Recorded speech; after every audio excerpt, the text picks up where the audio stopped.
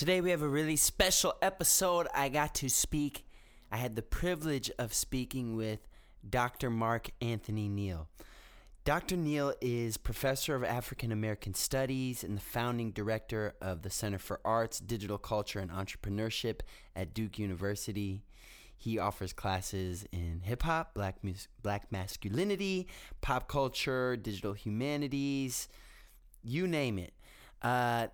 He's an author. He's written multiple books, including What the Music Said, Black Popular Music and Black Public Culture, Soul Babies, Black Popular Culture and the Post-Soul Aesthetic. The list goes on. That's his bio that you'd read online on Wikipedia. I first met Dr. Mark Anthony Neal at Duke University. I saw there was a class called, I think it was Hip Hop 101. Of course, I signed up and I walked into this class. I thought it was going to be sort of an easy one because I loved hip hop, so I probably knew everything already. And lo and behold, this was like a real class, and we had real discussions and read real books and wrote real essays. And over my 4 years at Duke, I took as many of Dr. Neal's classes as I could. He was and is one of the smartest people, if not the smartest person I've ever run into. I'm recording this intro after he's gone, so I don't embarrass him. We would sometimes attend panel discussions that Dr. Neal would be featured on. So imagine 4 academics on a panel discussing an issue, whether it be race or masculinity or gender roles in hip hop. And our professor, Dr. Neal, just made everyone seem so stupid. And that's when we realized how smart he really was. So today, he very lovingly came over to my house, and I got to ask him all the questions I've wanted to ask him. We get into race in America, music in America, white guilt, what that means, should you have it, what do you do as a society member of privilege to help with those that are marginalized, and what advice he has for 18 to 30-year-olds who are looking for their path. So without further ado, please enjoy this very special episode of What Does This All Mean with Dr. Mark Anthony Neal. So, Dr. Neal. Hey, what's up, Mike? We are reunited. Yes. Reunited. Yes. I want to start, where were you born? I was born in the South Bronx.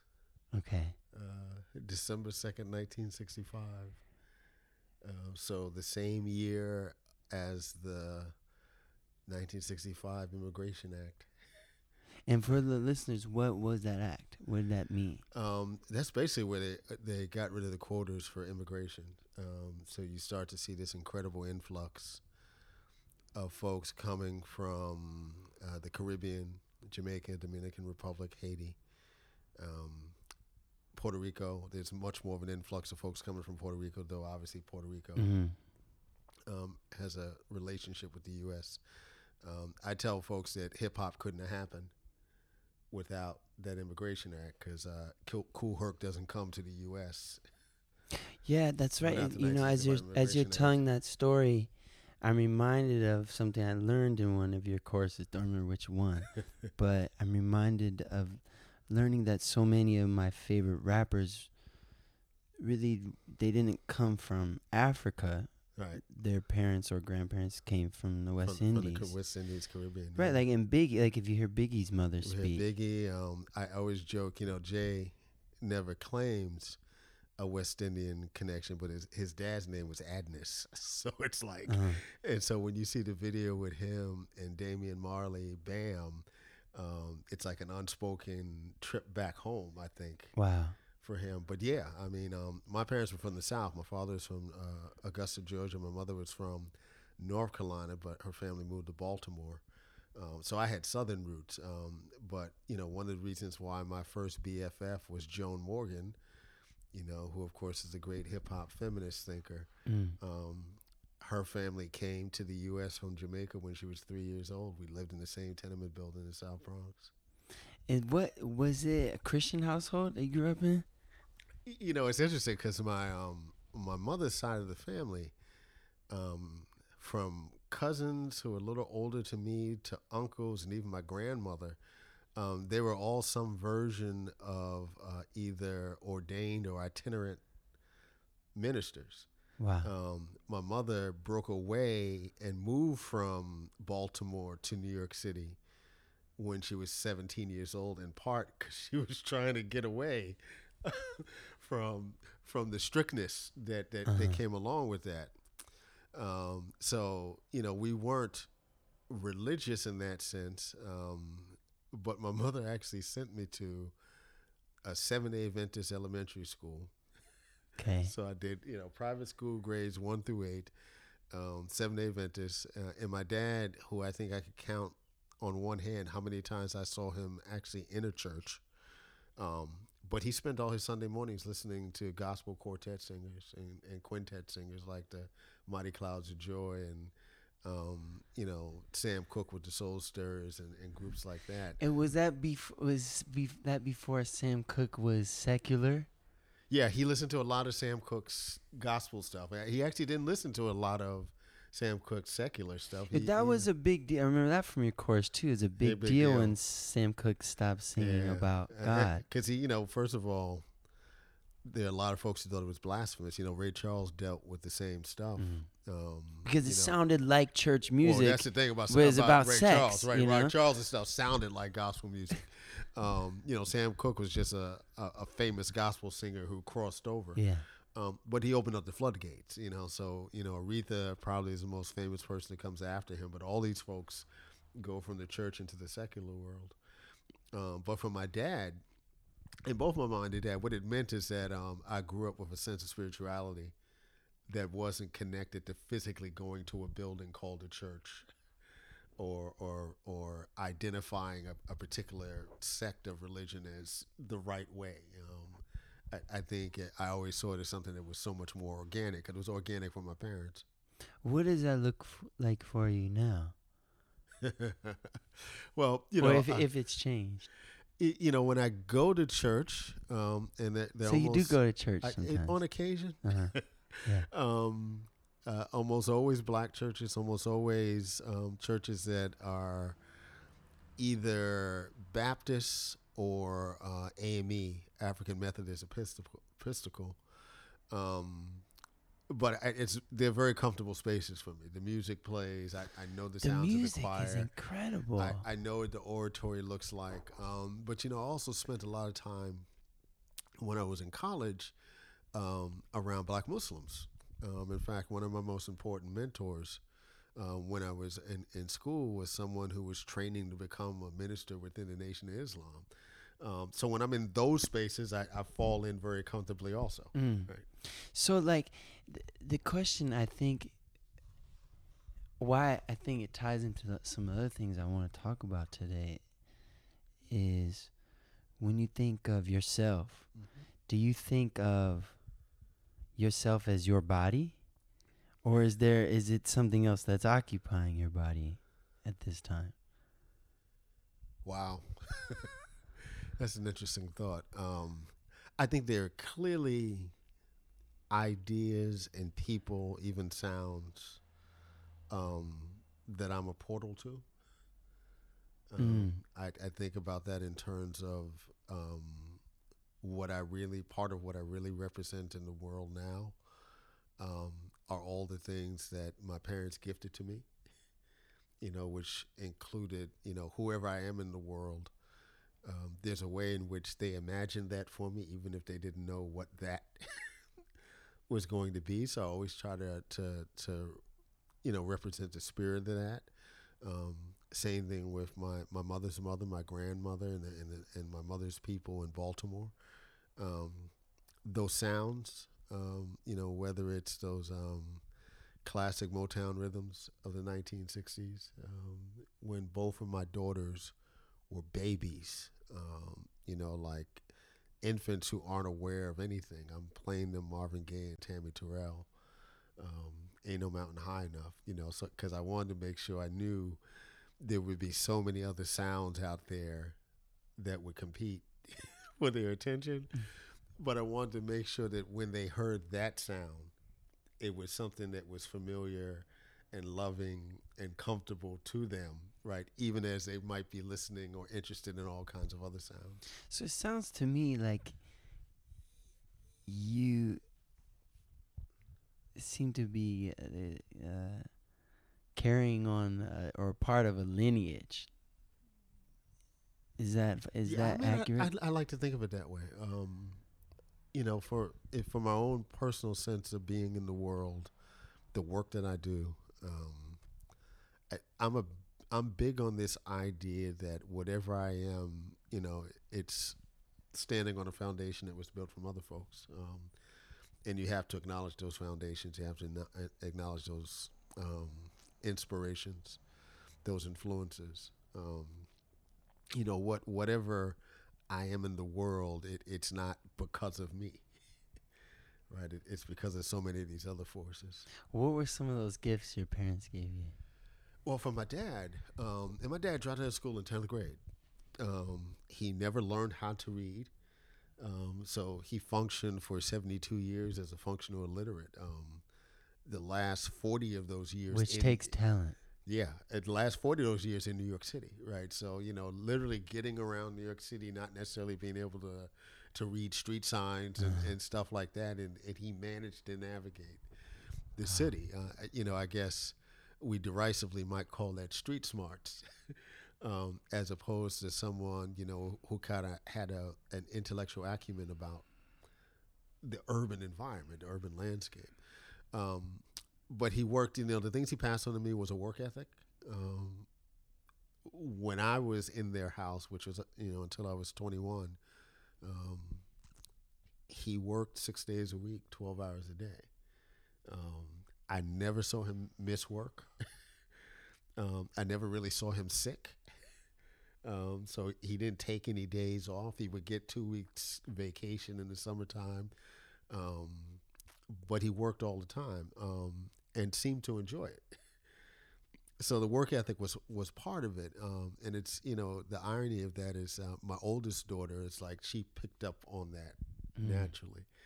Wow. But the other thing from my father was that he loved the music.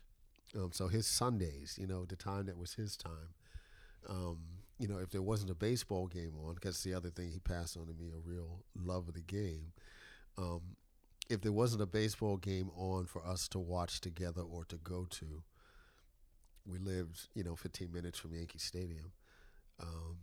He was listening to music 8 hours on Sundays. He would start with all of these gospel quartets, even though his job was as a short order cook. He cooked breakfast for us every Sunday morning. And in the afternoon, he'd segue into some of the blues guys. Particularly was a big fan of B.B. King and Bobby Blue Bland. And he loved Hammond B3 players. So listening to a lot of Jimmy Smith and a lot of Jimmy McGriff. And that was every Sunday. And I didn't get it when I was a kid. I couldn't hear it when I was a kid. But as soon as I got away from it. Were you like me that you thought your parents' music wasn't cool, and then later, it's, because I'm a 1970s kid. I saw the Jackson 5 at age 5. When they came to Madison Square Garden in 1970. Wow. So I wanted to listen to my Jackson 5. And this is what I would call the heyday of New York City radio. So I could hear some from black. I could listen to Frankie Crocker on the black radio station WBLS, but most of the time I was listening to the pop stations. I was listening to WABC. I was listening to Imus, on NBC when it was just him playing music and not being Imus. So my particular listening habits was stuff like Elton John, Chicago. Those are the kind of groups. I mean, even to this day, right? Wow. That's the kind of stuff I listen to. The radio jocks in New York City, Harry Harrison, being one of them, and Dan Ingram, and it's just all these, and they're all white guys. Right? Yeah. All these white guys that, in some ways, when I became a professional at what I do, I'm also channeling the way that they talked, right, in terms of diction and stuff like that. But that wasn't my dad's music. My dad, it was this heavy blues and gospel thing, and I didn't hate it, but I couldn't hear it, right? I wasn't into it. And it wasn't until I went away to college and I started to miss some of the rhythms and the consistency of those Sunday mornings. And I started, going home and recording some of those albums, putting them on cassettes, and taking them back to college with me so I could just have that connection to home. And at least by the time I got into my mid-20s, right, it became something else, right? Because it became a way that I could connect to my father's world. And then I could also understand what this music was for the people who were so tied to it. Wow. I don't know. It's like really emotional for me hearing you say that. It's really beautiful. Thanks for sharing that. Yeah, thank you for asking. How did so you go to college? Where do you go to college, and how do you become Dr. Neal? So I went to, I was a SUNY kid, State University of New York. They're one of the largest public institutions in the country. They got 66 campuses. I went to the undergraduate campus in a place called Fredonia, which is actually, and folks don't quite understand. Well, in California, you might understand this. But Fredonia, which is outside of Buffalo, is 8 hours away from the Bronx.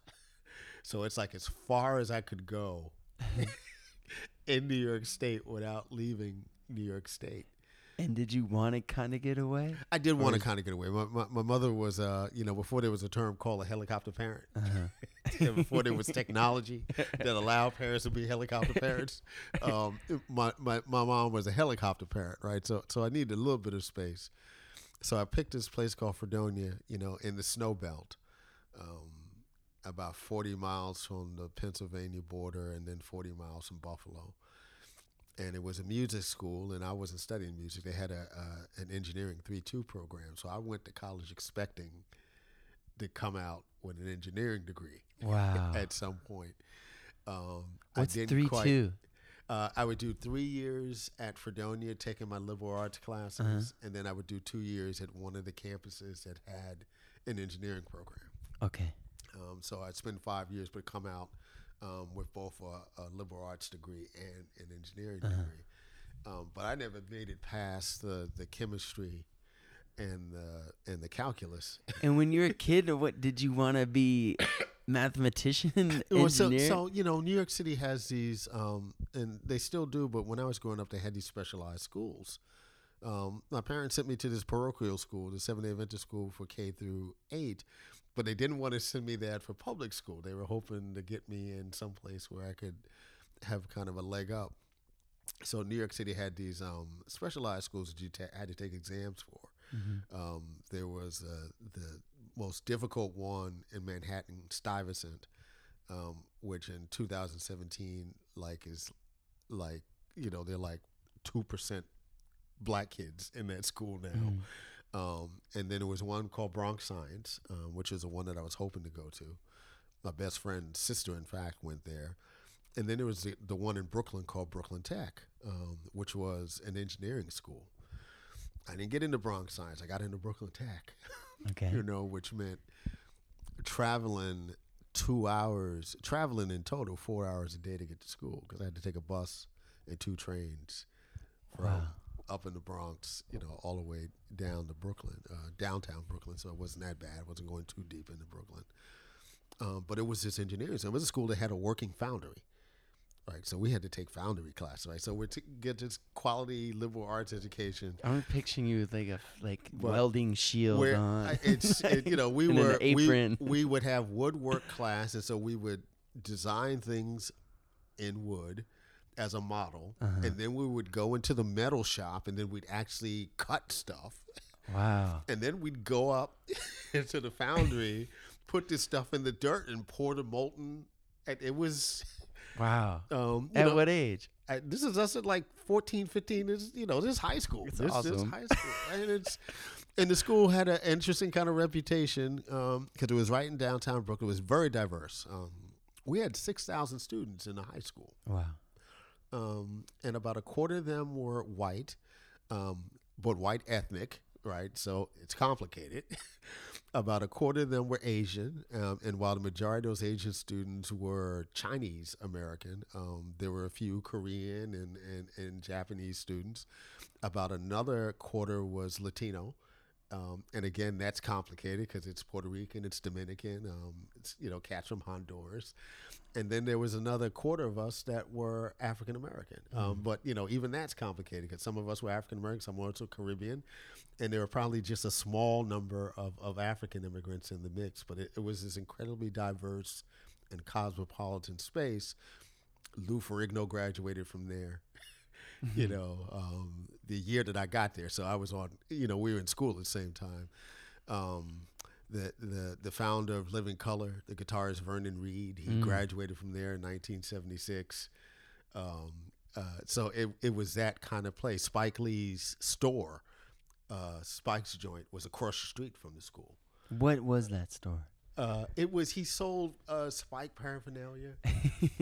So he sold all the books that he did for his early films and the T-shirts and the hats, his little side hustle that he did with his films. So the school was a great space, a bunch of Nobel Prize winners, and I was not a particularly good student. Really? Yeah, but it gave me a good enough foundation that to be successful going into college. I met my wife in that school. Wow. But so at the time, do you have dreams of your future, your job, or no? I didn't have dreams. My mother had dreams. And so I'm at this school, and they had a couple of different tracks that you could take. Electrical engineering. They eventually had a computer science program, which became very popular. Mechanical engineering. And they had a communications track. I wanted to do the communications track. My mother was like, you ain't got a job. Right, so I ended up doing the mechanical engineering track, which I hated. And it turns out that, I probably would have been better suited for the communications track, right, because it fit right into my wheelhouse. So, when I go to college, kind of following this dream of wanting to be an engineer, having gone to this engineering high school, I get to college and I can't hang with the chemistry and I can't hang with the calculus, but I found myself writing some damn good poems. Wow. And I had a professor, her name is Karen Mills Courts. I had the chance to see her earlier this year, in fact. I was taking a creative writing class with her, and when there were good poems in a particular week, she would pull them out the pile and have folks read them. And I wrote a poem that, she kind of put on display and told me that I had some talent. And that changed my trajectory, right? I was going to be a poet, right? I was going to be a writer, not knowing what that was going to look like. I was a horrible college student. When I tell folks that my undergraduate GPA was 2.19, and I have to put that in some sort of context. I was an English major. I had a 3 point whatever in English, because I liked those classes. Yeah. I liked the books that I was reading. I'm reading Thomas Pynchon. I'm reading Edgar Allan Poe. Not a whole lot of African American authors yet, but I'm reading folks that I love. Camus, who I read in high school. I read The Stranger in high school, so I was interested in that kind of French existentialist stuff. Yeah. On top of it too. But I also, was lazy, didn't like to keep up on the work, and I was also a campus activist. And there were just so many opportunities to organize and not go to class, or to organize and not do the best work that I was capable of. And so that's what my undergraduate career kind of looked like. How did you get into organizing? We had a Black Student Union. This is a campus. We had 5,000 students at Fredonia when I was an undergraduate, and on a peak year, maybe there were 105 Black students on campus. And so we had a Black Student Union that had to be particularly deft politically to navigate student government and other stuff. This is before campuses had like multicultural offices, so we're kind of out there on our own. And, one of our strategies, and this again comes from my mentor who was becoming a minister in the Nation of Islam. When he became president of the organization, I followed him up. The BSU didn't give any parties because he wanted to make sure that the organization was seen as a serious political organization. So there were going to be parties. Somebody else could give it. The organization didn't have to. At some point, there were dozens of us who were in student government. So the stuff that would be passed politically had to pass through us in order to be. It was really an interesting strategy on how a small group of people who are largely marginalized in these kind of situations can try to find some way to have some influence. And we were entrepreneurial. Also, we had this donut and coffee operation, right? We sell, this is before they were sticking Dunkin' Donuts on campuses. We sold coffee and donuts, and every day, right? And basically, we're selling to 150 white kids every day, right? I'm sitting here with this dude who has gone from Donald Smith to Donald Muhammad, who, as I'm sitting there selling coffee and donuts with him, he's proselytizing for the Nation of Islam. He hands me a copy of Hakeem Mahboudi's Enemies, a Clash of Races, and it changes my life, right? I read this book. I'm like, oh, wow, right? He made me a reader, right? But still, we're selling donuts to 150 white kids a day while this is going down. And what we did is that it allowed us to, the student government at the time allowed us to keep the profits. And so we used that to be able to do stuff for our organization. We were so successful at it that student government at some point dictated that student groups couldn't keep the profits. And then other groups started selling coffee and donuts. So there were two things. One, it reminds me of, it's not a perfect metaphor, but it just reminds me of in the first course I took of yours, and this is sort of like a humble brag story. It was titled a Hip Hop 101. Yeah, it was something, yeah. And you asked about the nature of Black Panthers in the neighborhood, and you had a question on like their community programs, and no one raised their hand, and I raised my hand. And I said they gave breakfast to the kids, and you gave me this look like, I remember that. How do you know that? I'm gonna tell you, Mike. I've been teaching the college level now as a PhD for about 21 years, and I taught some classes before then when I was in graduate school. And when I first saw you in class, you reminded me of another student I had when I was at SUNY Albany. His name was John Roberts. And John is finishing up his PhD now at University of Massachusetts Amherst. And the very first hip-hop class I ever taught at SUNY Albany, this is fall of 2002, John was in the class.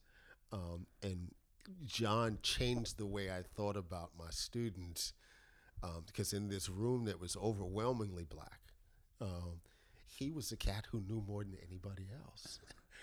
And what it taught me is that I had to pay attention, right? I couldn't make assumptions of what I thought people knew. And, I've always been very open about the kind of students that were in my class. I've always thought it was critically important to have non-Black students in my classes. There are a lot of Black studies departments historically that see Black studies as kind of a safe haven for Black students, right? The place they can come to, given the reality of being on some of these campuses. And I get that. But it was always important for me to have white students in my classes, because if I was doing what I was supposed to do as a teacher, they would get something out of that experience that allowed them to become agents when they were in spaces where someone else, where there weren't enough people in that room that could actually credibly tell what the truth was. Mm. And so when I came across white students or even Asian students who were just so committed to what it was, that they were sitting there, they were eager, they were earnest, they wanted to listen, and they actually came in with stuff to the table. It was always important for me to encourage that in that context. Yeah. Wow, that's really powerful. So, how did that book change your life? What was the title again? It's called Enemies: The Clash of Races. It's Hakeem Mahmoudi. He, during the 1960s, was called Donnell Lee. He's a black arts poet. Changed his name to Hakeem Mahmoudi. Started a publishing company called Third World Press in Chicago in the early 1970s. Third World Press is still up and running. And so Donald Muhammad, who's now Minister Halim Muhammad in the city of Buffalo, we were sitting there having a conversation, and he asked me, well, what if white people stop selling black people? And he named a various assortment of things, right? And the last one was like, what if they stop selling you toilet paper?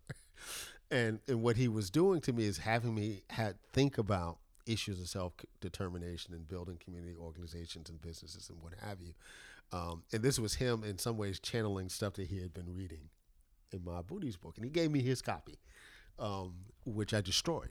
It was dog-eared, it was destroyed until I was able to replace it 15 years later. The best part of the book, though, and Mahmoudi's a great poet, but he would also write these kind of nonfiction essays.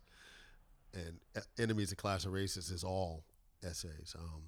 But he would have not just a bibliography, but a book list in the back of the book. And I just went through all of those books. One of the books I always remember on the list, there's a book by a guy called the name of Jerry Mander. And it was published in like 1983 or even earlier. It's probably 1973. The title of the book was 4 Reasons for the Elimination of Television. And so he was reading everything and everybody. And so he would put this book list in the back. And the book singularly made me a reader. My relationship with Donald Muhammad singularly made me a reader. And I'll tell folks, part of that 2.19 was that I was much more interested, because it wasn't like I wasn't doing work. I was putting in work. I just wasn't putting in the work that I was supposed to be getting graded for. Right. And I would go to the library, on Saturday afternoons on campus and just hit the 185 section, sit on the floor and just pull books off the shelf. What's 185? 185 is one of the, in that kind of library catalog system. The E185 section is one of the sections where you would have black arts and black aesthetics books. And so I would come across names, in the back of some of the books I was reading. And so I'm pulling Baraka stuff off the shelf. I'm pulling Hakeem Mahmoudi, Donnell Lee's poetry books off the shelf. I'm pulling Sonia Sanchez off the shelf. It was like I was having this interesting, intimate introduction to all of these folks. So, as a member of the executive board of this organization, I had the chance to bring all these folks to campus. And so, I had to, Mahmoudi came to campus twice. I to this day remember the 2 times that Baraka came, once when I was an undergrad, another time as a grad student. And so what are you doing? Are you writing their publisher? You're getting these people you're reading. Well, we have budgets. They gave us a very nice budget to program Black History Month because the university didn't program it, right? The Black Student Union had to do it. Okay. So we're contacting these speaker bureaus. And so how do you do that specifically? You writing a letter? Call folks on the telephone. Right. And who are you calling? Their publisher? Calling their speaker bureau rep. Okay. Because they would send out little booklets, and we call them up, and we want this person, that person. It was Wow. And that also reminds me of maybe the second week in the first course I took. You gave an assignment to read Jeff Chang's book. I don't remember the title. Must Be Can't Stop, Don't Stop. Yeah. And so you said, wait, so like I'm taking a hip hop class, and I'm like, I'm gonna know everything, right? So I walk in, and yeah, I think the first week, like you're like, here's the book, like have this book read by next week. I'm like, okay, this is a real class, and I don't know everything. So I read the book. I come back next week. It's Jeff Chang's book, and we're singing class. And you sit down. You're like, all right, everyone, welcome to class. I want you to all say hi to Jeff Chang. And and he was there. The guy, you know what I mean? Like we just spent all week reading his book, and it was such a. It blew my mind. Like I'd never been in a class like that before. That was the class that Allie TA'd. I think so. I don't really remember. Yeah, I remember that. Right. Yes, and Jeff came to class. And so what you're doing, you're still doing that, right? Yeah, I guess there's still a version of that I'm doing. Yeah. That's pretty cool. That's pretty cool. I wanted to talk about this notion of, actually, before I go there, because you touched on it a little bit, and before the last few days, I've been texting with some of my buddies who we took your class with, and I said, you guys got any questions for Dr. Neal? Skinder?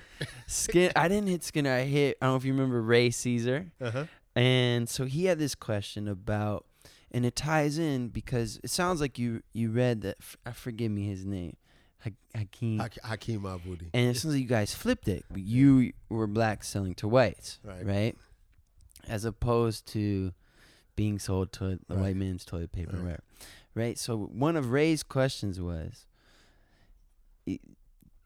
he says, has the flight of successfully, and the reason he asked this question is off a J. Cole tangent. So I don't know if you saw J. Cole's last tour, but you can watch on YouTube. Anyone listening can. He tells this story, and he has video of he bought this house in the suburbs recently in the last few years, and he set up a studio in the basement, and he's having artists from all over the world come through, and he's doing nothing but beautiful things, like really like making art to inspire people in this house, and it's in a white neighborhood, and and it inspired the song "My Neighbors Think I'm Selling Dope," I think. Right. So one of his neighbors calls the cops on him, and thinks that they're selling drugs because there's black people coming in and out. Right. And he plays this on the videos at his shows. There's this surveillance footage. These cops, they're in SWAT gear. There's like 9 of them. They bang down his door, and he's narrating it very comically. It's like there's a shot of the outside of his house, and he's like, look, there's this dummy inside. I think he's about to find a trap house, and he like bangs through the door, and it's outside. You know, he's like looking around confused, and he very poignantly at the end so he's upset, etc., at the neighbor, the cops. But then he says, and I'm paraphrasing, but why do I want to live in this neighborhood? Yeah. What is it about me that I want to leave my people and live with these white people? And so Ray's question was, has the flight, I don't know if I don't have any proof behind this, so maybe we rephrase it like, because it's not quantified, right? But there's a perception that successfully members of the black community leave to wealthy white neighborhoods, and has that prevented the development of the black neighborhood? So for Ray, there's this perception that like the Jews stuck together and helped each other out. And how do you deal with that? Is that as real as it seems to Ray? And what do we think about it? So it's complicated, right? You have enclaves of people who share religious beliefs, who share ethnic backgrounds. And again, we have to make a distinction because, not all white people who live together are living with each other because they're white. Right. Right. They might be Italian. They might be Irish. Right. So ethnicity, plays a part. Or part. Religion. Right. You think about a city like Boston. Boston is about ethnic enclaves of whiteness. Right. Not just, de facto, we're white. We're going to live with each other. But you're able to do that when you're able to buy property that allows you to do that. When you consider the kind of history of redlining, the kind of stuff that Ta-Nehisi Coates has been talking about the last couple of years. And what's redlining? Redlining is the practice of essentially denying black folks access to mortgage rates that would allow them to move into more sustainable neighborhoods, if you will. And so they get forced to live in neighborhoods where housing properties are going down. The quality of life is difficult. There might be high crime rates. So there's a literal red line, right? We're going to keep the black people living here, and everybody else can live elsewhere. What that has meant for black communities is that it's very difficult to be able to build and maintain communities where they are homeowners and own property, right? And of course, home ownership is so critical to the development of wealth in this country. 75% of any individual family's wealth generally comes from their home. And if you don't own a home, you don't have access to wealth. What that looks like is that, the average white family has about 11 times the wealth of the average black family in that context. If you're a upper middle class or even middle class black person, right, what you have to find is that sweet spot, because you don't want to. And it's funny because this is stuff that we see on TV that is comedic, right? This is what the Bernie Mac show was about. This is what Blackish is about, right? Moving your family into a space where they'll have Fresh Prince, maybe Fresh too. Prince, even. Yeah. Right? I mean, that's why he leaves Philly to come. Okay. But moving your family into spaces, where they have access to more resources, schooling, quality of life, little league baseball leagues, all that kind of stuff, and trying to weigh what gets lost when they no longer have that kind of cultural connection, right, to a black community. Like, you can go back every Sunday to go to church. Yeah. You can choose to send your daughters to the black Girl Scout troop in the old community. There's all those kinds of things. Very rarely do you have black families who are moving in these spaces, sending their kids back to, because that's the primary motivation, right? To send your kids to better quality schooling. I don't think there's any one way to tell black families how they should feel about these things, right? You want to be able to make decisions that enhance, what your children are able to achieve going on. And sometimes that means living in neighborhoods that give them access to things, but also introduce them to other dynamics, right? So suddenly, if you're, all the stories we've read for the last 50 years, about middle-class black families moving into black neighborhoods, and what happens to the teenage boys. You move into white neighborhoods? Moving into white neighborhoods, right? Yeah. And what happens to the teenage sons in those settings. What happens? Where they begin to get profiled, at 13, 14, 15 years old, because somebody can't figure out why this 2 or 3 pack of black boys are walking through their neighborhood. So they basically experienced the J. Cole thing at absolutely 13. Absolutely. When we first moved to dorm, rented a house in a kind of mixed race. So you moved to be professor at Duke? This is from where I was at the University of Texas at Austin. Okay. So you finished PhD. Where do you go to school next? So after, right, so let's backtrack, right? Should we keep going with the... Well, let's go with this and then I can go back. When, we moved to dorm in 2004, and I was teaching at the University of Texas at Austin, and I got the offer to come to Duke. My oldest daughter at the time was 5. My youngest was still an infant. She wasn't even a year old yet. And, we rented a house in a kind of mixed race, mixed income neighborhood. Actually, still very nice cul-de-sac. Had never lived in a cul-de-sac before in my life. Didn't know what a cul-de-sac was. or why anybody would want to live in one until that moment. And we rented in part because we need to get a sense of the landscape with the schools and things like that, right? Everything is about schooling in these communities, right?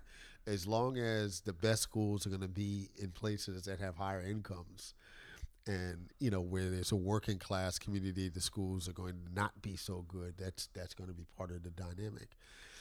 And why is that? Is it the funding is based on property that's tax? That's absolutely It's, it. why, Right. Why Why have not we come up with other funding models? Right. we haven't figured that out yet. Yeah, that's absolutely it. It's so archaic. And even in some of these communities where higher income, even they push back sometimes on how much of their taxes should go to property taxes should go to schooling. If they think that whatever reason or other they disagree with what goes on in public schools. I mean, that's part of what the push towards charter schools in this country. In part, it is about relieving some of the pressures, quote unquote, of the property tax. In terms of schooling. But then we moved from that neighborhood, and we lived on campus for 2 years, faculty and residence program, which to this day was something I'm glad that we did. Even though it seemed a little weird at the time, because it demystified the college experience for both of my daughters. So at a very young age, they got to see college life up front, got to live on a campus for 2 years. But then we bought a house in South Dorm, in which there were 3 black families in the community. And I always remember, when I would go walking, because it was a nice little hilly place, and mapped out a nice little 3-mile walk thing that I could do. I never went out the house without carrying an ID with me, and my phone, because I always expected there would be some occasion when someone would see me walking and not quite know what I was or who I was, and call somebody, and I would need to have some sort of ID to show I'd pay a mortgage on that house down the block. And that's kind of a reality for many folks who live in black folks who live in these kind of quote unquote integrated neighborhoods. Everybody black and middle class is looking for a black community that looks like that. And there are a few. That was what Prince George's County was for a very long time. What is that? In Maryland. But it's a challenge. We're living in North Dorm now, and there are issues now that we have to deal with that we never had to deal with in South Dorm, like making sure our car doors are locked and things like that. But there's also a kind of connection to community that I had missed. I often think about the 2 neighborhoods. Thursday nights typically would be the night that we would order out. And when we lived in South Dorm, that was always Buffalo Wild Wings. Right? When we moved to North Dorm, there's a Golden Crust. Golden Crust is a chain of Jamaican restaurants that were founded in New York City. Now that we're in North Dorm, Thursday night is Golden Crust night. Right, totally different kind of aesthetic, but it's a challenge, right? But it sounds like that's part of this lineage, though, too. Yeah. It's and part of the gifts maybe you want to give to your daughter. I grew up in working class black and Latino communities, right? I grew up in the South Bronx. When I moved from the South Bronx at 10 years old, I moved to a section that we always called Northeast Bronx, but it's actually Southeast Bronx. Across the river from Bronx River, where Bambaataa and all those folks did their work. But when we moved from the South Bronx to the Southeast Bronx, we actually moved into housing projects. So while and it was it was a classic kind of setup, right? There was a highway, Cross Bronx Expressway, the same Cross Bronx Expressway that ran through the South Bronx, right? It takes you to the Whitestone and the Dogs Neck bridges going into Long Island. And so the projects were in between these 2 highways, essentially cut off from white residential, white Italian neighborhoods across the highway. And so even in that space, even though in some ways the quality of life was better, we had grass. We could go play sponge ball. We could play touch football in the project. In the projects, okay. Because we had all these grassy knolls. So in some ways, the quality of life was better, but it was still growing up in a working class Black and Latino neighborhood. Really the first white neighborhoods I lived in was when I became a college professor. And so, this has come up the last couple of days. Yesterday, this sweet young guy's name is Tank One, and he produced the song Rockstar for Post Malone, which is like the #1 song in the whole world right now. And this kid, he's 20 years old, and it's his like first hit. And so we're hanging out here yesterday at the house, and we're talking about kids. He's like, I'd never want to have kids until I have like chauffeurs and like the whole thing. And it was so interesting to me because I've been thinking about having kids. Like, it's something I think about now. Right. I'd like to have a family. Yeah. And I think of the opposite. Like I don't have chauffeurs, but I've done well, But I don't. I think about that's not because you don't want chauffeurs. Yeah, well, like I don't. I think about making it like intentionally harder for my kids, So they, like, there's this tendency to think that moving to a nicer place is a better thing for our children, but those things maybe should get untangled. So, I have these two. And there's a difference between like safety, and affluence, right? Difference between safety and like gritty. Yeah, or like life, It's funny because And I ran into that when I got to Duke because I was so blessed in growing up where I did, which is we experienced the same. My dad used to always tell me, I was 2, my big sister was in 3rd grade, and we lived in Detroit. And my mom had just had it with the schools there, and they loved like the neighborhood and the whole. They're white, obviously, but from what I can tell, we go back to the neighborhood. From what I can tell, like it's mostly Black people, and they loved the neighborhood, and they still do. Like they would always say they're gonna go back, but my mom, the way she tells it, and they tell it different, is she wrote the state and found where the best public schools were, and she found this little pocket of Southfield, and Southfield borders Detroit, and demographically it's similar to Detroit. It's about, I think in the last census, maybe it's like 70% African American. Detroit's like 80, north of 80. Right. But the school, I lived in that neighborhood, I went to Birmingham School, so it was just like the next suburb up. Right. And my school, anyway, she said, Johnny, that's my dad, we're going. You can come if you want to.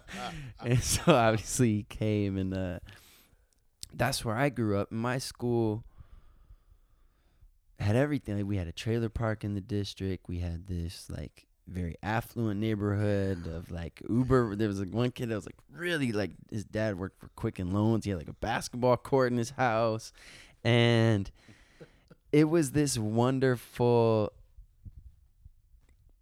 mashup of everything. And I was in the middle. I mean, there were definitely kids there with much less than me, and definitely kids there with much more than me.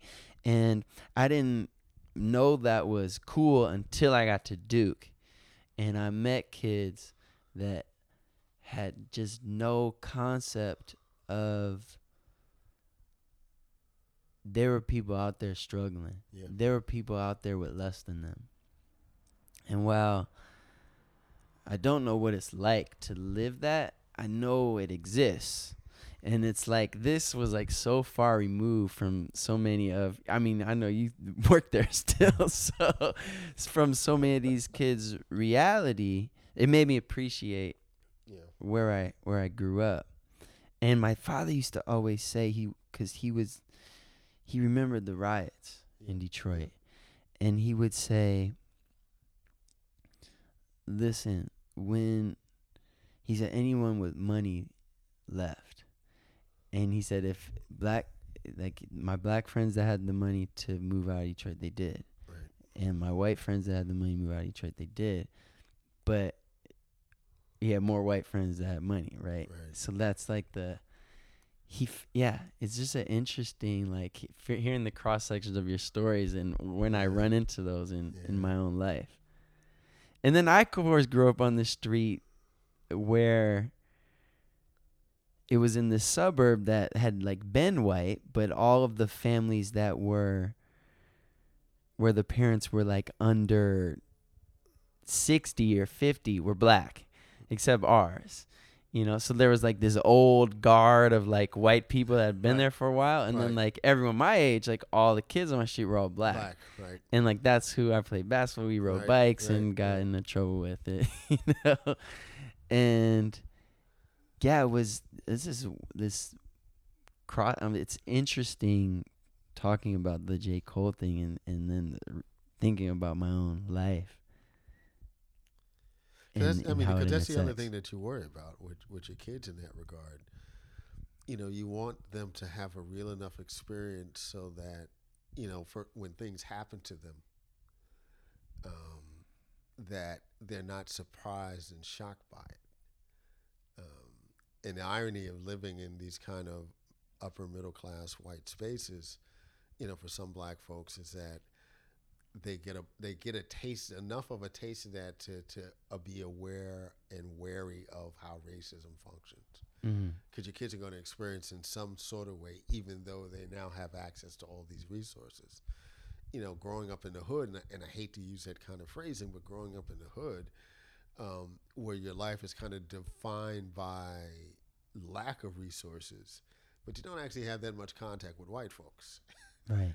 So trying to find a middle ground where, I always say that one of the things that was helpful to me is that I watched mainstream television. In the 70s, I watched news programs, right? So it gave me some sort of sense of diction. And how this is my next question, yeah. And, I remember sitting, my dad and I went to see Rocky. Second Rocky 2. We're in a cab, and I was giving the cab driver directions. I'm 13 years old. I'm not even 13 years. Yeah, about 13 years old. I'm giving the cab driver directions. And he turned around and said to my dad, "Where are y'all from?" He talks so proper. And it's like, I'm from the Bronx. But it's because I had consumed so much media. Dan Rather, Walter Cronkite, those kind of dudes, that for me it was natural, right? Baseball, and this is before Bob Costas, but listening to baseball games and learning how to enunciate and things like that, even though I grew up in the hood. So I've heard you refer as, I think, as code switching, right? Talk about that. Yeah, I didn't know what that was yet. But you can still do that, right? I do it well now. Yeah. Maybe sometimes in the same sentence. That was the irony, because, when I went away to college, and it started when I was in high school, because, again, I'm the kid in high school. This is the early 1980s, right? The year I graduated from high school is when Run DMC drops their first song. So this is Sugar Hill Gang and Curtis Blow and that kind of moment. And so I got peers that are listening to these early hip hop moments, right? One of the members of the Crash crew went to Brooklyn Tech. So while all my peers are listening to these early days of hip hop, I'm listening to the Police. Right? That's what I'm listening to. I'm listening to Rick Springfield. Right. And so as I went to college and I had to fall in with an enclave of black students to be able to survive it, I had to figure out how to communicate with them. They pick up stuff that my parents had. So this is interesting, because it seems like, and I'm projecting, right? It would seem like for many black people it would be it would be the opposite. Right. So you have this Walter Cronkite voice, and now you have now you have to learn how to talk to black people. Now I have to learn how to talk to them because even though we grew up in the hood, my mother in particular didn't want me to be of the hood. Okay.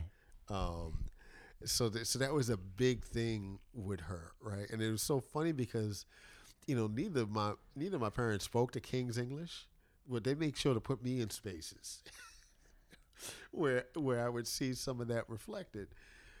And so when I get to college, because if I'm trying to build, right, and have relationships with folks and do things, right, I have to figure out how to communicate with them. What helped, ironically, was that we weren't just talking about African American kids. We were talking about kids from the Caribbean. Yeah. So we're all trying in some ways, right? With the Caribbean cats trying to figure out how to communicate to African American kids, right? And again, this is 10, 15 years after the Immigration Act. So some of these cats are like first generation, right? They either came here as kids themselves or might have been born here, shortly after the Immigration Act. And for me, it was falling in with some of the Caribbean cats. And trying to figure out how to communicate with them, that made it easier for me to kind of connect across language. But just for people listening who don't know, code switching is what? So code switching is this ability to be able to talk to folks in different kinds of ways, to be able to talk with folks who you're comfortable with in a language that you're comfortable with. But when you're not with those folks and you have to talk to other folks, and particularly the folks that you might view as more powerful than you, you figure out how to talk to them also. My best friend, a guy by the name of Frank Paul, we did a group project in a speech communications class. And it was so funny because our project basically was on some sort of version of code switching in Black English. We didn't prepare for it. This is something that we realized, oh shit, we got to do this today. And so we got up in front of this class with 150 students and we just did us. We both kind of grew up in the same kind of way. His parents were more educated than mine, but we're kids growing up in the hood or the fringes of the hood. He also went to Brooklyn Tech, so we had to figure out how to navigate all this kind of stuff. So we did a demonstration of this to the class. It was so funny because the white kids were amazed. The white kids and the professor were amazed. I had a girlfriend in the class at the time who was pissed off because she knew that we hadn't prepared for it. that we just went in there and freestyle. But that's also when I realized that, there actually is something important to this, that in order to be successful, because it's not just even the black-white thing, right? You have to be able to communicate with folks in ways that make them comfortable, particularly if you're interested in them understanding your point of view and understanding your ideas. What that's meant for me in the classroom, I had a woman who took a class of mine when I was a young professor. She was an older black woman. She was actually born in Jamaica, but she was raised in the South. And she had a particularly unique relationship with the English language. We had taken a course in Old English. We're in the same class. And the professor didn't like the way she talked and asked her to drop the class, right? Because he couldn't teach his Old English class with this woman who, in his view, couldn't speak English. And I always wanted to make sure that when it was my classroom, that I created a space in the classroom where folks felt comfortable talking about the work in the language that was most comfortable to them. And creating that comfortable space started with me. Wow. So, and you've taken my classes, the way that I use vernacular in the classroom, right? That was important to me because that lets students know, okay. Right, I don't have to sound a certain kind of way. I don't have to be proper necessarily, right, in order to be able to communicate my ideas in class. Because the professor's telling me that, even he, right, is a little lax with it. Well, so there's a picture that a friend sent me. I want to show you. Because as a white guy, right, if you do that, right, if I code switch to talk. What's the right way to say this? Is that cultural appropriation? Right. And so there's this chart, and it says if a white person moves out that's white flight. They're racist. If they move in, that's gentrification. They're racist. If they see color, they're racist. If they don't see color, they're ignoring racism. They're racist. If they don't partake in culture, they're non-inclusive. They're racist. Yeah. If they do partake in culture, it's cultural appropriation. They're racist. And so this was one of the big things I want to talk to you about because I'm very, very confused about it lately. Right. The idea of white guilt. Yeah. So like for most of my life, I think I've felt white guilt. I had this sense of there are other people that aren't getting a fair shot, and it's in part like my fault. Even if it's not personally my fault, it's my people's fault. Mm-hmm. And when I look at it, like logically, like the facts of it, my family came in here like 2 generations to America, 2-3 generations, like after, we didn't own slaves, right. But there's this feeling, idea that I've carried, which is maybe I don't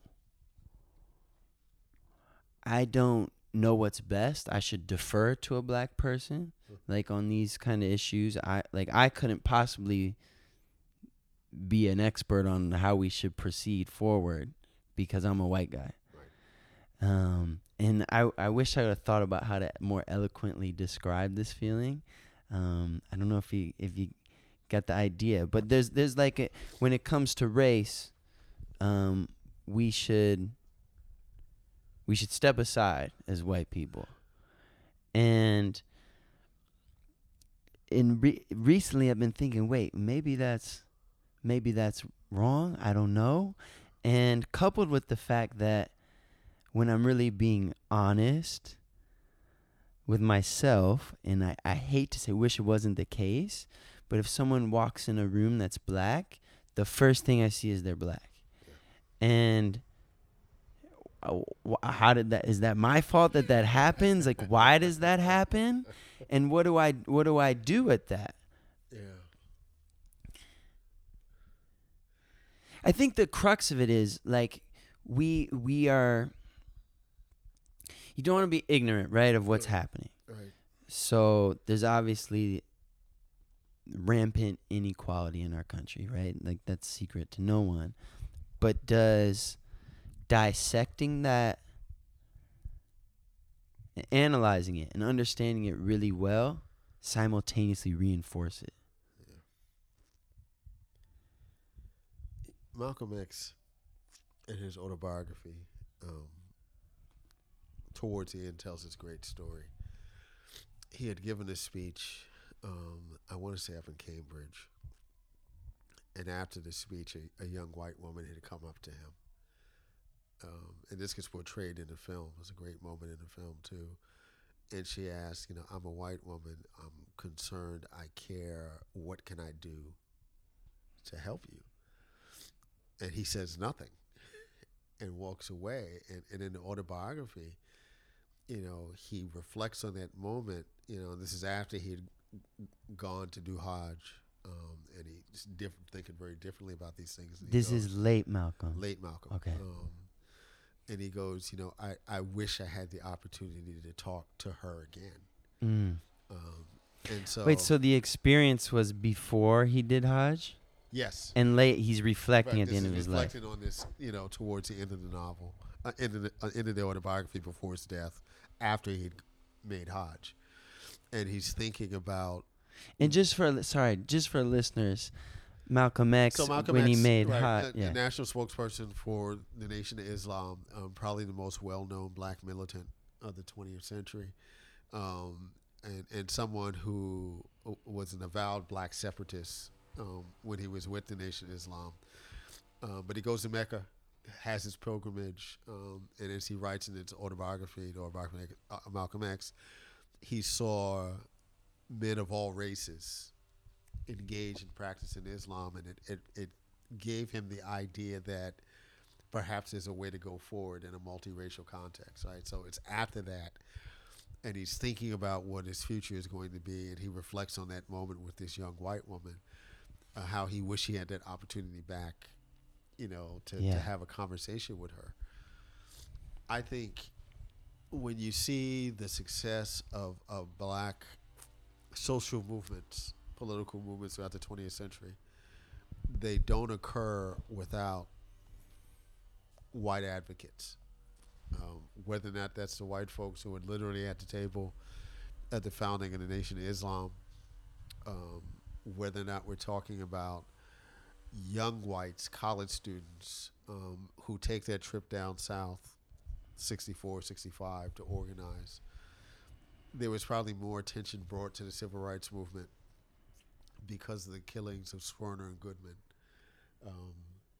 than any other thing in that particular moment. The fact that these two white men were killed, and it's that weird dynamic. Jewish guys. Two Jewish guys, right? It's that weird dynamic where, how do you utilize white privilege for the benefit, right, of the movement? The Black Panther Party, to some extent, is successful in the late 1960s because of a white left, right? Because of SDS. Because of folks, goodwill, though perhaps misguided, white folks like Leonard Bernstein and these folks who are hosting fundraisers for the Black Panther Party. We're still in that kind of moment now, I think, where the only way we can have a very real discussion, for instance, around police killings is for there to be a vocal and vibrant and public white allyship with this. I think things get interesting in these contexts because, if you're a white person, you're trying to figure out what your place is. How much do you say? How much do you dictate your opinions? We saw a little bit of that a few years back with the Occupy movement. And some of the strategies that the young white activists used in the Occupy movement that graded some of the old guard civil rights leadership. Ultimately, I think there is a space for white allies to do their best work in the places where they're most comfortable. Thanksgiving dinner is an interesting kind of space to talk about race politics. Yeah. With your white family. One of the things that came out of the kind of Donald Trump moment is that, you had some, very public and visible white activists who's trying to figure out what happened. Is like, well, how much of a conversation did you have with your uncle or your auntie or your grandfather who likely voted for Donald Trump? That's actually kind of the first line of defense. And I think it's something that we have to struggle with. I think there's no question about, because, part of it is that when you're a white ally, you tend to get more visibility. There tends to be a little bit more prestige, access to resources. We see a kind of pecking order, whether we're talking about activism or just even in the publishing world or journalism, where whiteness might allow people access to things that black folks don't have access to, or at least if they do have access to, it was a much more difficult path in order to be able to get to that point. And we have to have honest conversation, right? And part of that, I think, what's the interesting dynamic is that so much of what folks think is that the work ends with the conversation. The conversation is about the preparation for the work. And the quicker that we get to those conversations and deal with the challenges in those conversations, then it make it easier to get the work done. I always kind of fall in line with my man John Jackson, who taught at Duke. He's at University of Pennsylvania now. Wrote a book on racial sincerity. And his whole thing was that one of the best ways to think about how people are committed to movement is that look at their sincerity, right? I don't have a problem with any white ally or ally of any culture, of any color or culture, that's interested in black issues if there's a real sincerity behind that, right? And if you're governed by sincerity, you know how to move in a room with your privilege. It's the same thing when we think about men who want to organize around um, pro-feminist issues, about being supportive around gender. Mm-hmm. You do that work, but if you're sincere about it, when you're in a room full of women activists, you know how to move in that room. You don't talk as much. It's you an listen a interesting little thing bit more. because there's some of these guys, and maybe it's just me projecting, but sometimes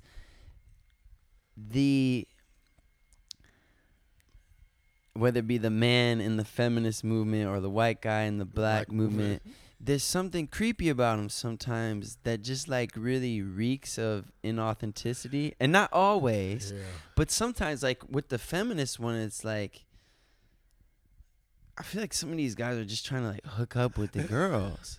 And it's funny, but it's not funny though. It's really it's almost predatory, right? It's almost predatory. Right. And there's the thing we got to deal with is, are we helping to help, or are we helping to be seen as the helper? Yeah. We got the Instagram story out while we're carrying the sign.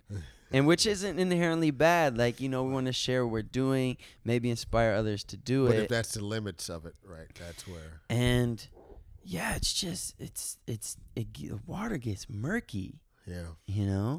I think when you talk about kind of the creepy guys, or the creepy folks, when folks seem a little too earnest and a little too excited in these spaces, I think that's when you start to have some concern. I mean, that's why I always go back to, folks who are comfortable being themselves and being in a room and not having to be the focal point when they're in that room, right? If you're a man with pro-feminist politics, how do you come into that room and not make it a big deal that you're a man that's invested in pro-feminist politics, right? If you're a white ally, how do you come into these rooms and not make it about the fact that you're white and in these spaces? I mean, we started this conversation thinking about what might be described as reverse code switching, right? What do we do with the white guy who tries too hard, who's to fit in, right? talking, who's trying to talk, right? There's so many different ways to process that, right? And when I think about an actor, someone like Danny Hawk, the thing that always struck me about Danny Hawk is that it just seemed authentic. There are those white guys I don't know, and maybe this is not the right, that talk air quotes black, because they grow up in certain kind of environments, and right? It's totally authentic. Absolutely. And then there's like the comical guy, like from the sitcom, it's like trying to talk black, right? Yeah. Or I think what's more offensive, it's not the white guy trying to talk black, but the white guy who thinks that he has to try to talk black to talk to somebody black. Right. I'm reminded of my dad. We took a trip to, he never did that, but we took a trip to Peru, Bolivia, and Peru. We went to Peru and St. because my sister lived there for a while. She's amazing. She was doing like water rights stuff, and we went to visit her. And my dad, God bless him, he would try to talk to, he was just talking to people in English, and they spoke Spanish, and like he would just say it again louder. Like he'd be like, I want eggs, and they'd be like, what? I want eggs. It's like, they ain't not gonna understand that any better. It was, and then, so, should white males feel guilty? If you don't have anything to feel guilty about. If you don't have anything to feel guilty about. What do you mean by that? Hold on, say it in the mic. If you don't have anything to feel guilty about, there's no reason to feel guilty. And I understand where that impulse comes Meaning, from. like, if you've never done anything. If you've never done it, I understand where that impulse can. Again, the way for me to translate it as a black guy talking to a white guy about this, the easiest way for me to translate it is to think about it in terms of the work that some of us do around gender. It's one thing to have to deal with the fact that as a male, for instance, that you might benefit from male privilege. that you might benefit from patriarchy, right? That's not about having a guilt assigned to that. That's about your ability to recognize what it is and to be able to do work that allows folks to undermine that. But if you yourself haven't participated in sexual violence or in the worst case scenario or something like that, there's no reason to feel guilty if you're a man working within these gender spaces. But there's nothing wrong with that feeling, because I think that feeling keeps you honest. It keeps you on edge. It keeps you from being comfortable in spaces that by right you probably don't need to be comfortable in, because it's not a comfortable space, right? It was not a comfortable space for John Brown, to use as one example of that, right? It's not, to do this work, whether you're a man doing pro-feminist work or a white ally doing anti-racist work. It's not comfortable work, right? It's not safe work in some cases. And whether it's for your ability to do effective work in these spaces or to stay safe, amongst folks who might be critical of you doing that work, you have to not fall into a comfort zone, right? You kind of always have to be on edge, I think. The N-word.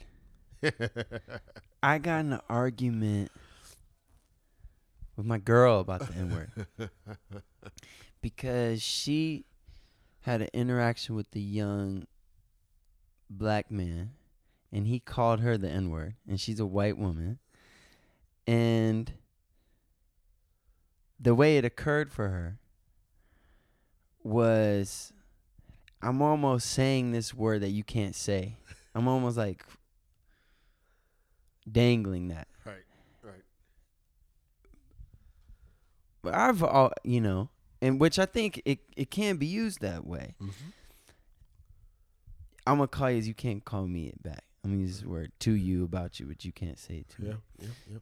I've also been called the N-word by homies in Detroit, and it was like, it occurred for me as, you're my brother now. You're one of us, yeah. This like wonderful term of endearment. Yeah. So what is there a where you land on this? So I think first of all we should be honest. It's the only word I think in the English language that we don't accept might possibly have multiple meanings. Words and meanings change. I always think about folks talking about their Frigidaires. The Frigidaire was a brand of refrigerator. But it morphed into this other thing that, when you say Frigidaire, you could just be talking about like any refrigerator from Sears. Yeah. I think the same thing happened I'm told it happens with Coke in Atlanta. If you say, I want a Coke, they say, what kind? Right. It just means any soda. It means any soda, right? Or pop, right? Yeah. Band-Aid, right? Band-Aid is a brand of bandages, right? So words change, right? And so we understand that. It's also like it seems to be the only word that we seem to not accept has both a subtext and a context. Every word that we use in the English language is a context for its use, and not all those contexts are the same. And it's like, because folks are so afraid of the word, they don't want to unpack the context in which it's used to be able to discern, okay, this works or it doesn't. I love the word. I don't love all the uses of the word and all of what the word has represent, but I love the word because the word does, for me, some very interesting aesthetic, artistic, and political labor. Within black communities, where sometimes black folks don't want to admit that there are class divisions. It was a way in which particular working class and poor black people were classed by middle class black folks, right? And it's not brand new, right? That wasn't so middle class black folks would say it derisively towards to working class and poor black folks, as if they're acting like slave masters, right, as a way to discern, right? We don't want to act like them. And this is a practice that exists before Ice Cube shows up. Sure. Because that's the other part of it. It's like everybody wants to pretend that all of this has become something in the last 40 years before hip hop. But there are long held practices of black folks who've used this work. There's a woman. She wrote a book. She's now deceased. She was a labor organizer in New Jersey. I want to say her name was Shirley Jackson Lee. And the title of her book is A Nigger at My Window. It's her memoir, published in 1978. She was in her early 70s at the time. And she talks about that when she was young, first decade of the 20th century, when she was 3 or 4 years old, she understood how black folks used it as an umbrella term. Right, that it had multiple meanings, right? So there's this kind of rich history, right? James Weldon Johnson uses the word in the the autobiography of the Ex-Colored Man. I think where it becomes an interesting dynamic is that, you're talking about its use in segregated and private black spaces. What happens when the word comes out into the public sphere? Yeah. And historically, the only context in which the word was in the public sphere is when white folks were using it as an extension of white supremacy and anti-black violence and anti-black trauma. So now what happens when the word now enters in the public sphere and not only in that context anymore, in different contexts, right? So you're overhearing black rappers from Detroit, black rappers from Compton, black rappers from Atlanta, black rappers from the Bronx. Well, and it also seems to be changing even since I left college. When was that, 2010? It seems like when I used to go to hip hop shows, when everyone's singing the words, and then when that word came, white people would skip that word, and black people wouldn't. And it was a jolly good time. Now you go to hip hop shows, everyone says Everybody's using it, all right? Because I don't say. I still feels weird to me, but I look around like everyone's saying it. I think for millennials or post millennials, the word is almost an empty signifier, right? It's something that's been thrown around in the music that they listen to, that more often than not is about, this is somebody who might be my people, or this might be somebody acting a little crazy, right? But the kind of racial discourses that have always been attached to it, I don't think post-millennials circulate the word that way. Because it's not being used that way. The problem is, right, there's still a larger society, older society, who very clearly understand the word in those terms. So maybe we're just all gonna die. And so like, how does that play out? But by the same token, I push back against, the NAACP about a decade ago. Had this ceremony where they buried the N-word, and it just struck me as ridiculous.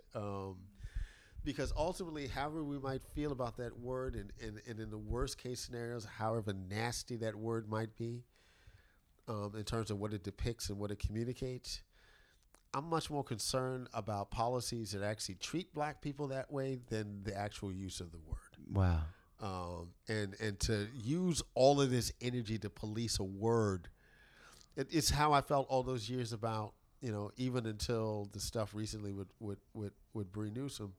But 20 years ago, when black folks, were really into getting rid of Confederate flags, okay, the flag disappears, but we're still dealing with failing public schools in South Carolina because of the policies. I'm much more interested in organizing around pushing back against policies than pushing back against flags and monuments, and the use of the N-word. Yeah. It's almost like, it's just, Alan Watts said, words are just symbols for reality. Absolutely. And the same way that money is a symbol for wealth. And he used to say, like, it's like the equivalent to eating the menu, right? And my favorite one is Ram Dass. He said, all your words are fingers pointing at the moon. They are not the moon. Right.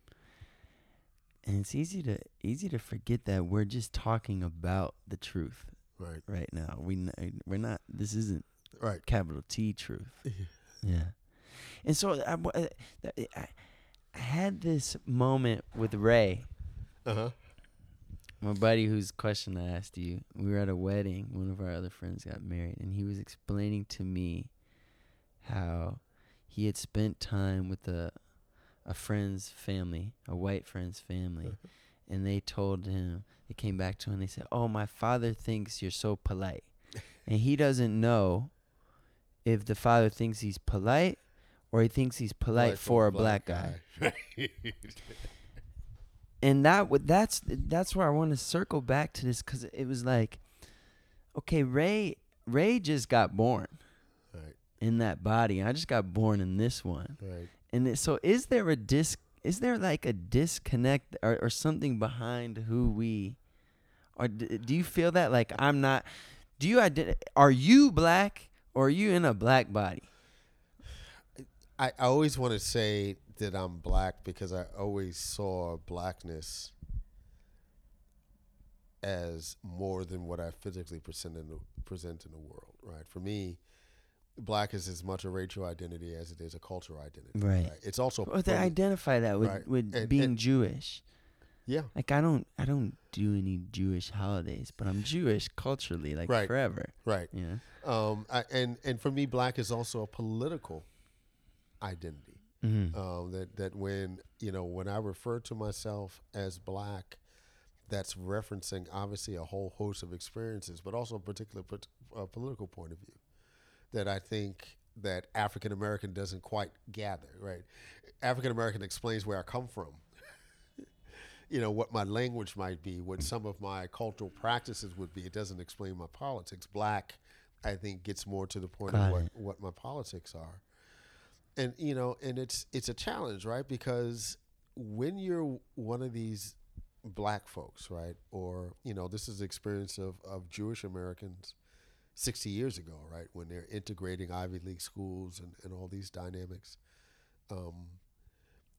trying to find that space where you think that you're being lauded for who you are, as opposed to being lauded for being a smart Jewish cat, or the smart black cat, or the smart Latina, and it's frustrating because I think in some ways it immobilizes you, right? And one of the ways that I've been able to process it for myself. So my oldest daughter's a competitive swimmer, and swimming is one of those organized sports that the more elite you are in the sport, if you're black, the less likely you're going to see other black people. Right. And she always resisted being acknowledged as a black swimmer, even though there was obviously so much pressure on her, and not bad pressure, to take on the mantle of going, look, I'm black and I do it, so you can do it too. Because she never wanted to be in a space where coaches and other folks were looking at her and didn't accept her as just a swimmer, as opposed to being, wow, look at that black swimmer. And she never wanted to have to deal with that in the context of her white teammates also, right? She wanted to be just a swimmer on the team, not the black swimmer on the team. And I think when we have kids who have gifts that make them unique, right? And I'll be honest, when I was 13 and 14 years old, I would say that I thought of myself as an exceptionalist. Meaning what? Not because I was smarter than anybody, but I knew I didn't talk like my peers. I knew that when I'm walking through the halls of Brooklyn Tech with some of my white peers, because I listened to the Police, or because I listened to the Clash, right, I could have conversations with them that some of my other black peers couldn't. Because I liked wearing penny loafers with pennies in them. Right. And I wasn't walking around with untied Adidas. Mm-hmm. Right. I knew that made me exceptional in a certain kind of way as a black person. But I think I also realized by the time I got 15 or 16 years old that wasn't a space I necessarily was comfortable with. What does it mean to be the one black person who's in these spaces? What kind of community is that, right? Code switching became the way in which I figured out how to navigate that space. I'm a baseball fan, right? And baseball has the oldest fan base in the country. And so I'm 51 years old, but I don't think of myself as 51 years old. There are lots of ways in which I still feel as though think of myself as 34. So when they're talking about, well, the average age of a baseball fan is 55 years old, it's like, oh, damn, that's me. um, and if I'm having a public conversation with people about baseball, it is a bunch of white guys, right? Because black kids don't watch baseball. They rarely play it anymore. And so that becomes one of my code switching, techniques, right? If I'm in the taxi cab with the white taxi driver, right, let's talk about baseball, right? So that you're not asking me what I do for a living, because then that becomes a whole nother kind of conversation. Yeah. What would you say is, I'll rephrase, what things are important to you in your whole life right now?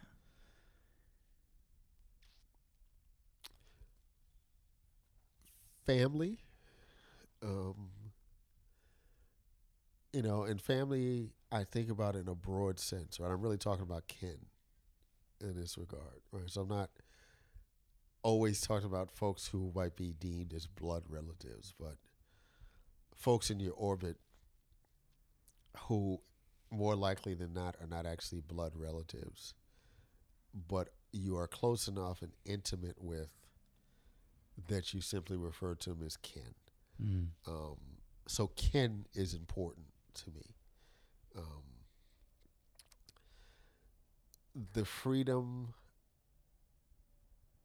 to do what makes me happy is important to me.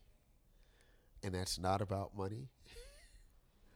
That's about having a certain amount of control over my time, how I use it, how I use my energy.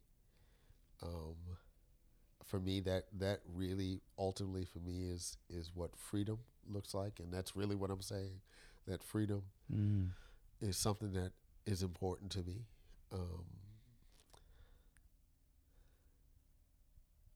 Kin and freedom, yeah, that kind of Wow. that covers a lot for me. Yeah.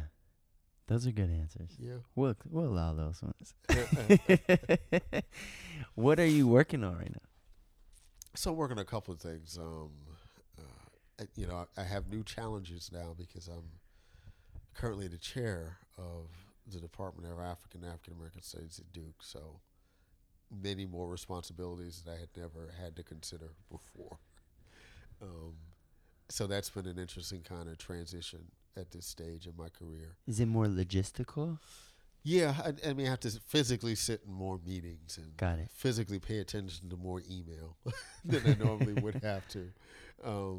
And even as sometimes email from students can be an imposition, they're very rarely email from students, right? So it's just a different kind of experience.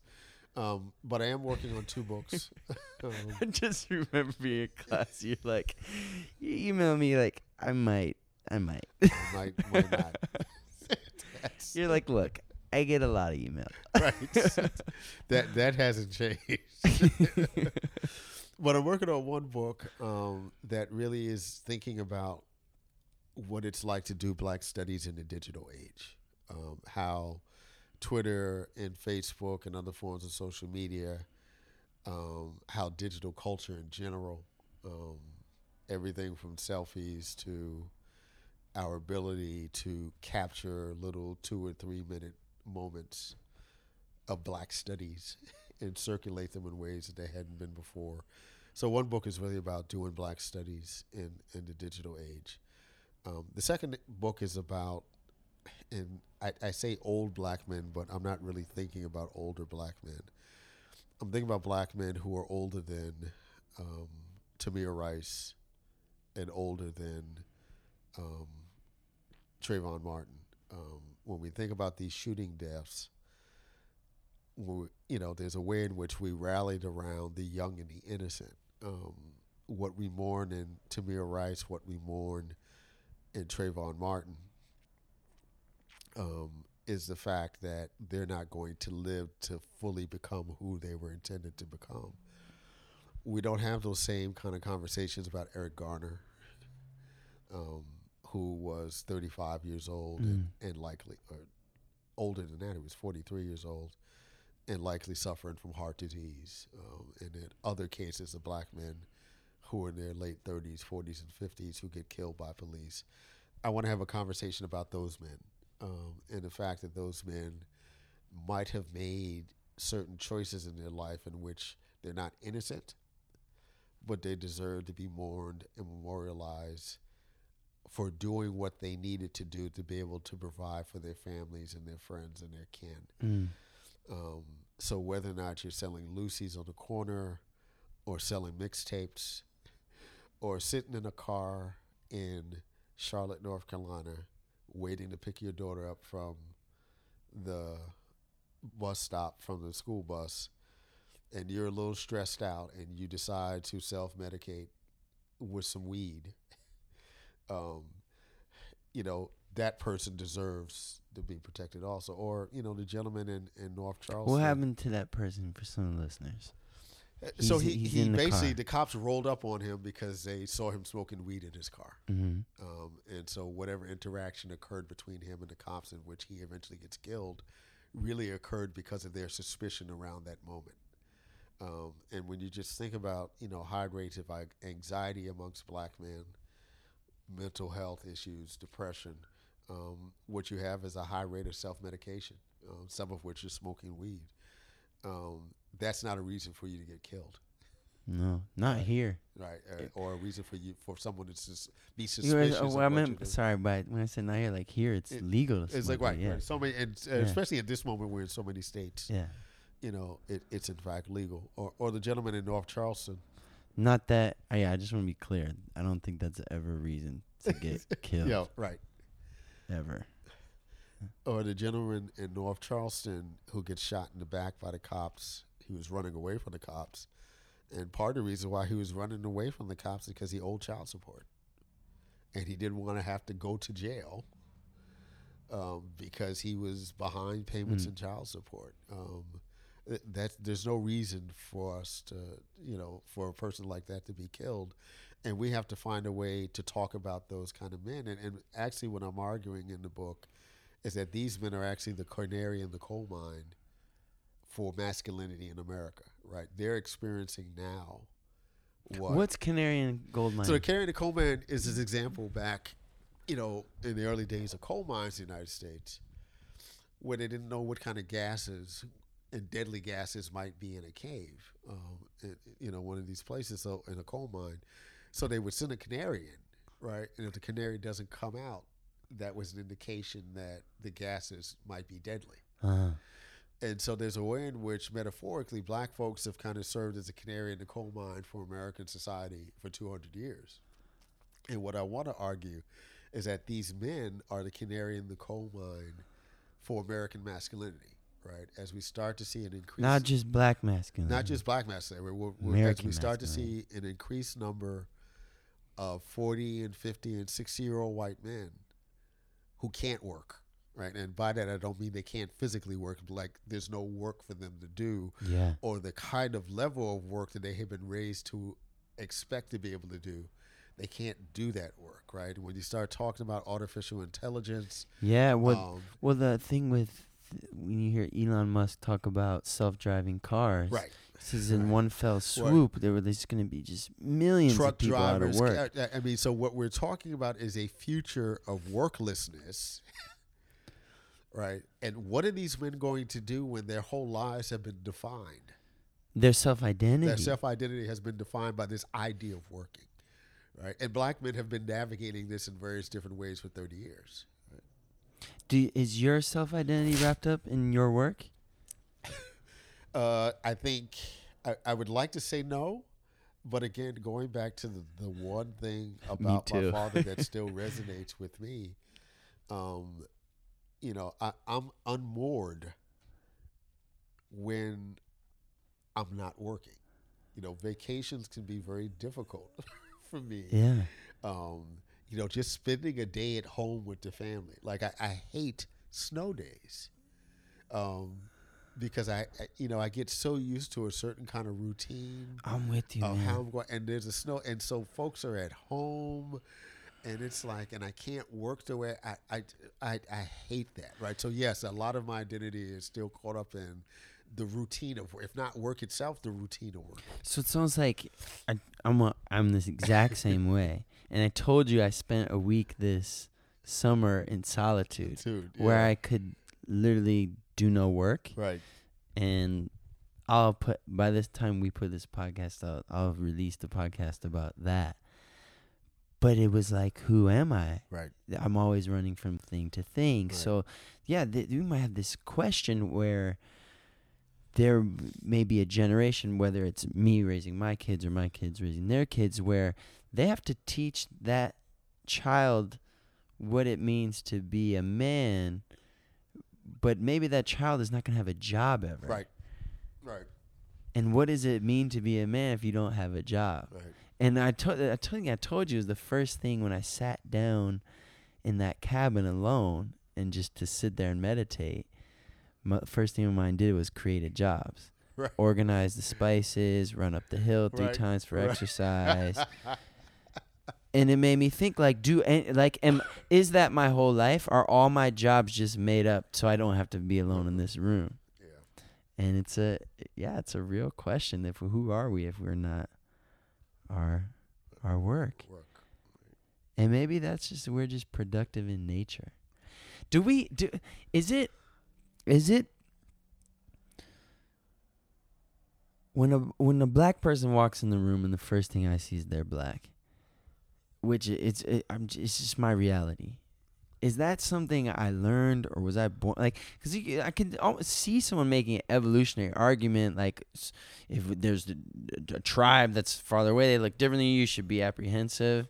But then there's also all this, the culture I've consumed my whole life, and maybe we don't know the answer to that. I think there's no question that we all have been we've been socialized visually to recognize race.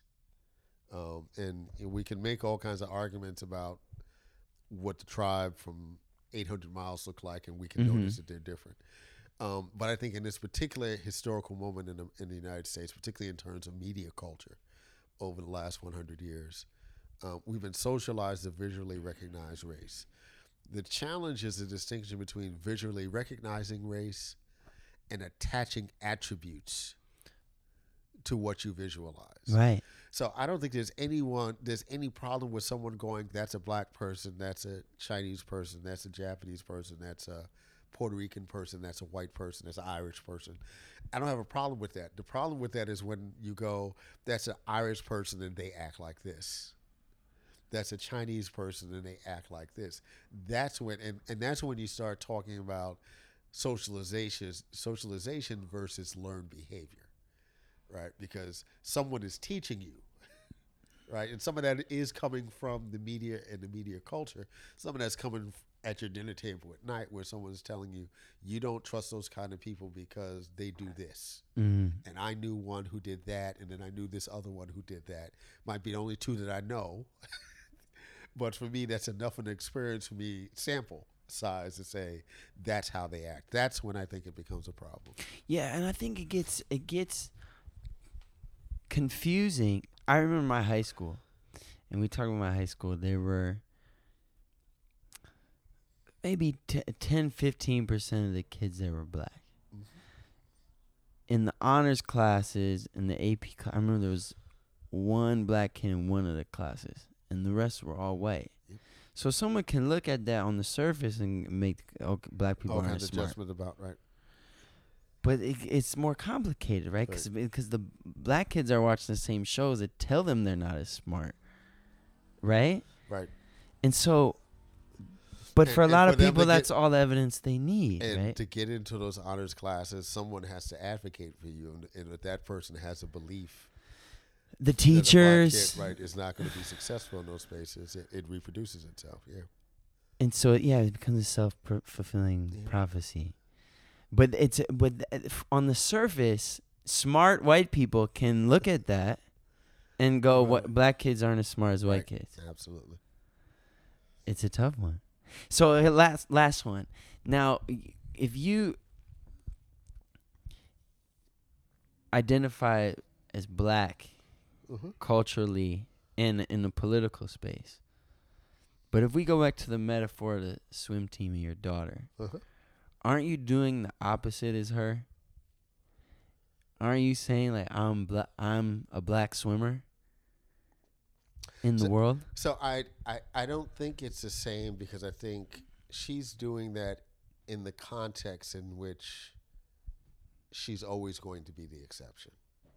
I don't function in the world necessarily as an exception, because there are lots of other black people in the world. Right? But I think in her particular context, in a sport in which when she shows up on the swim deck, she's always going to be the exception. I think that's a different kind of pressure, right? Because that's about, what do we do with black folks who rise to particular elite status in particular situations, right? It's hard not to call Barack Obama the first black president. Sure. Right? Because he's exceptional in that regard, because there were no other black presidents. And he's the best example of someone who tried to navigate that, right? He didn't want to be the black president per se, right? Because he wasn't just the president of black people. But at the same token, he understood the historical importance of the fact that he was who he was and happened to be president. And so, but the follow-up question is, and maybe I'm oversimplifying it. If America is a swim team, right? Is it counterproductive to say I'm a black swimmer? If it was a multiracial and diverse swim team, yes. But because it's not that. It reinforces what? The difference between being black and difference is a complicated thing, right? Because what you want to acknowledge is that we're all human, but we all obviously have different cultural practices and different religious practices. So in the like the literal sense of the word, inequality is not bad. Like my culture, my history as a Jewish man is not equal to yours. Not better or worse. Well, but equal is probably not the term. It's different. It's different. Yeah. Because this is my thing about difference. But we don't want to destroy that, right? And become difference is important because it makes individual people and individual groups of people who they are. The challenge is not to think that your difference is better than my difference or my difference is less than your difference, but just to recognize it as being different and that there's an actual richness in that, right? The American, if we want to talk about an American project, what this country is, the strength of this country is in its diversity, even if folks don't recognize that, right? But to have so many people with so many different points of view, historical coordinates of very specific and different cultural practices are different. That's what made this what it is. And there's a strength in that. I think there might have been a time maybe 50 years ago around the Great Society moment where there was enough of an investment in what that was that people were committed to it on some level, right? Particularly in urban America. I think we've gotten far away from that now, right? And part of that is that is the very things I talked about, as I think about this book on black masculinity. The larger society fundamentally has failed poor and working class whites. It's failed a bunch of other folks also, but these are folks who have an analysis, a critique of what that is. And if you're talking black folks, These are folks who have a history of organizing around that. Poor whites don't have that history, right? Part of what makes poor whites mad about Black Lives Matter is not that the issues aren't legitimate, but they're facing some of the same issues and they don't know how to articulate that. Wow. I mean, that's part of what the challenge is. I mean, and one of the ways in which the white working class, the white working poor, has historically been able to organize around their lack of resources has been through labor unions. Right. And with the destruction of what we knew as the infrastructure of labor unions going back 30, 40, 50 years, they don't have access to that anymore, right? So you have, young white folks, right, even folks who might be in their 40s, who might not even have parents that belong to labor unions. Wow. So you have a white working class that legitimately has been left behind, who've been told that the only thing they can invest in is this idea of whiteness, and it's particularly appealing, right? Because you get to feel a little bit better about yourself, right? But as we could just look at the last year, but your quality of life has not fundamentally changed now that you've overextended your investment in whiteness, right? There must be something else at play. What made Martin Luther King so dangerous, and not the king, the March on Washington king, right, that's trying to organize black folks. But when he starts talking about a poor people's campaign, yeah, that's not about black folks, but it's about white folks in Appalachia, right, and folks like that's when it becomes a different kind of, that's when he became dangerous, right, when he could make those connections. Because it became economic, right? And it became economic, became class, it became, why are we sharing these morsels, and other folks are reaping a benefit off of our labor, out of our work, off of our finances. Right. It seems like at some point, like as rich just get richer, like it has to be. Do you think at some point there'll be like a universal income? I think folks, and this is going to sound weird, I think there are very wealthy folks who want to gesture towards that to maintain a status quo. Because what's in opposition to the status quo is a mayhem. Wait, is it revolution? Yes. Like we're gonna come with and take you have a fortress and we have nothing. We're gonna come take it. It's not about, and it's not going to be about black and brown folks. It's me poor and rich. It's going to be poor white folks, and that's when we've seen really like Social Security happens in this country.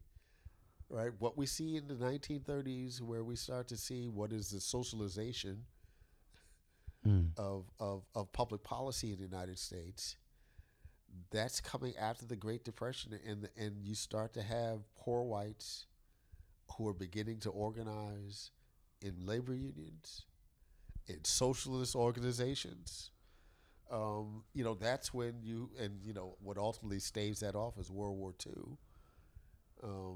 Which kind of changes the economics of the situation. But I always feel that the key to all of this is working class and poor whites. And what is all of this? Is the goal that does Dr. King's dream become realized? Can it be realized in a capitalist society? So let's be honest, right? Dr. King's dream was rhetoric. Right. Right. But part of it, it has to be a dream, right? Like to go towards something that isn't. Rhetoric, correct? Because, when you listen to King the last 2 years of his life, I mean, what he's actually calling for is a redistribution of wealth. Yeah. Right. And he can't say that. Right. So it has to be, packaged as something else. Where do we find a fair and equitable means to recognize what folks' contributions are to the society? And for the folks who can't make contributions, what responsibility does the society have to protect and take care of those folks? The health of the society is connected to the health of the folks who are suffering, right? If you have less folks suffering, you have a better society, period. Wow. The strength of the society is not in the strengthening of the top 5%. The strength of the society is in making sure that the folks at the bottom 5% have a quality of life in which they can actually feel like human beings in the society. Can that exist in capitalism, in your opinion? I would say that's above my pay grade. Yeah. I think there's no question that, because I would be someone that, despite how some of these folks, these well-moneyed folks might feel, if you don't guarantee an income, you have to be able to guarantee certain resources, that people have safe living conditions, Right. that folks can feed themselves, that they have access to utilities like water and electricity. Mm-hmm. When you're looking at some of these municipalities that are cutting off people's water, all right, because they're a couple of months back or whatever. I mean, things like water and electricity and, yes, Wi-Fi, right? Those should be guaranteed utilities, right? That if folks don't have access to a lot of money, that there is at least some sustainability, right?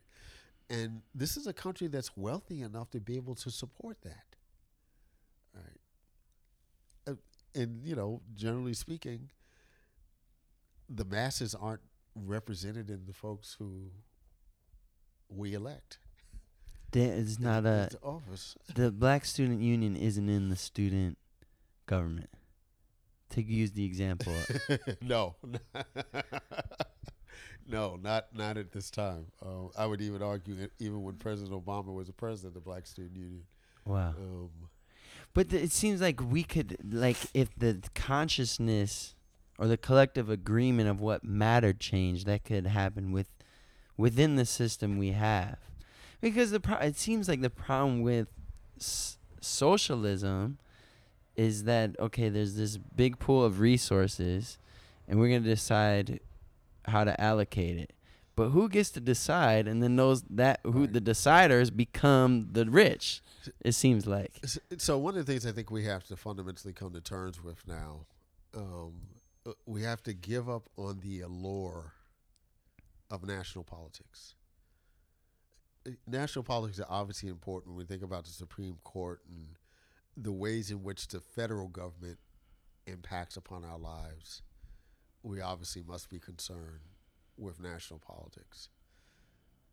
But for most folks, their day-to-day realities are almost wholly governed by local politics, by who the mayor is in their city, who's on the city council, who's on the school board, who's in the state legislature, right? What commissioner is running this utility? Yeah.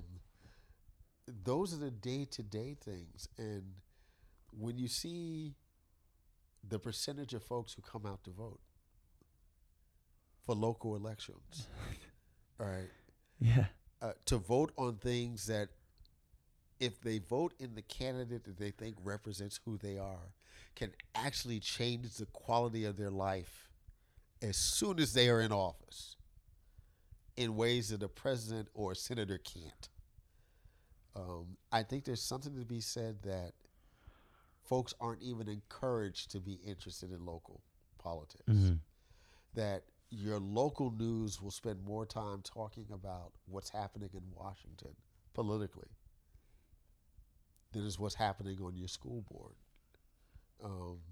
And so when you talk about trying to come up with much more equitable sharing of resources, you start by doing that locally, right? And if you can create something there locally, right, that's what you build upon. One of the things that I think ultimately undermined the Black Panther Party The Black Panther Party was at its strongest when it was localized, when it was something that was dealing with Serving breakfast. serving breakfast, right? When it suddenly has to take on responsibilities and have visibility nationally, right? It begins to fall apart, right? Because it's difficult to maintain that, right? Mm. And the Black Panther Party can't win in that context, right? The Black Panther Party can't win against Richard Nixon, right? The Black Panther Party can't win against J. Edgar Hoover, right? The Black Panther Party can win against the school board in Oakland, right? Or the police department in Compton, right? It can win that in ways that it can't win. It couldn't win on a national level. If you're talking to a young man or woman who isn't sure what they want to do with their life, what advice do you give them? Read.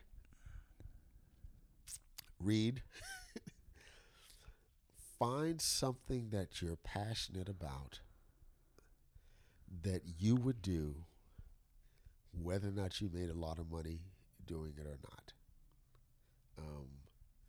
I just know, because I know you and I know who I am, obviously, that we're two people that we would be doing what we were doing regardless. Correct. Of whether or not, we were seen as successful or had some resources attached to that. I think too many young folks invest so much of their time and their energy, their education, in things that they think are going to produce a certain kind of lifestyle because they're going to produce a certain kind of income that they fundamentally hate, or at least don't like enough. Wow.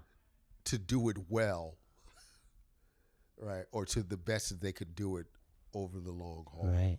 Find something that you're passionate about, that you are willing to do regardless of what kind of ways you're recognized for it. And lo and behold, if you do that well, it will be recognized. Yeah. Dr. Neal, thank you for being here today, sir. Thank you, Mike.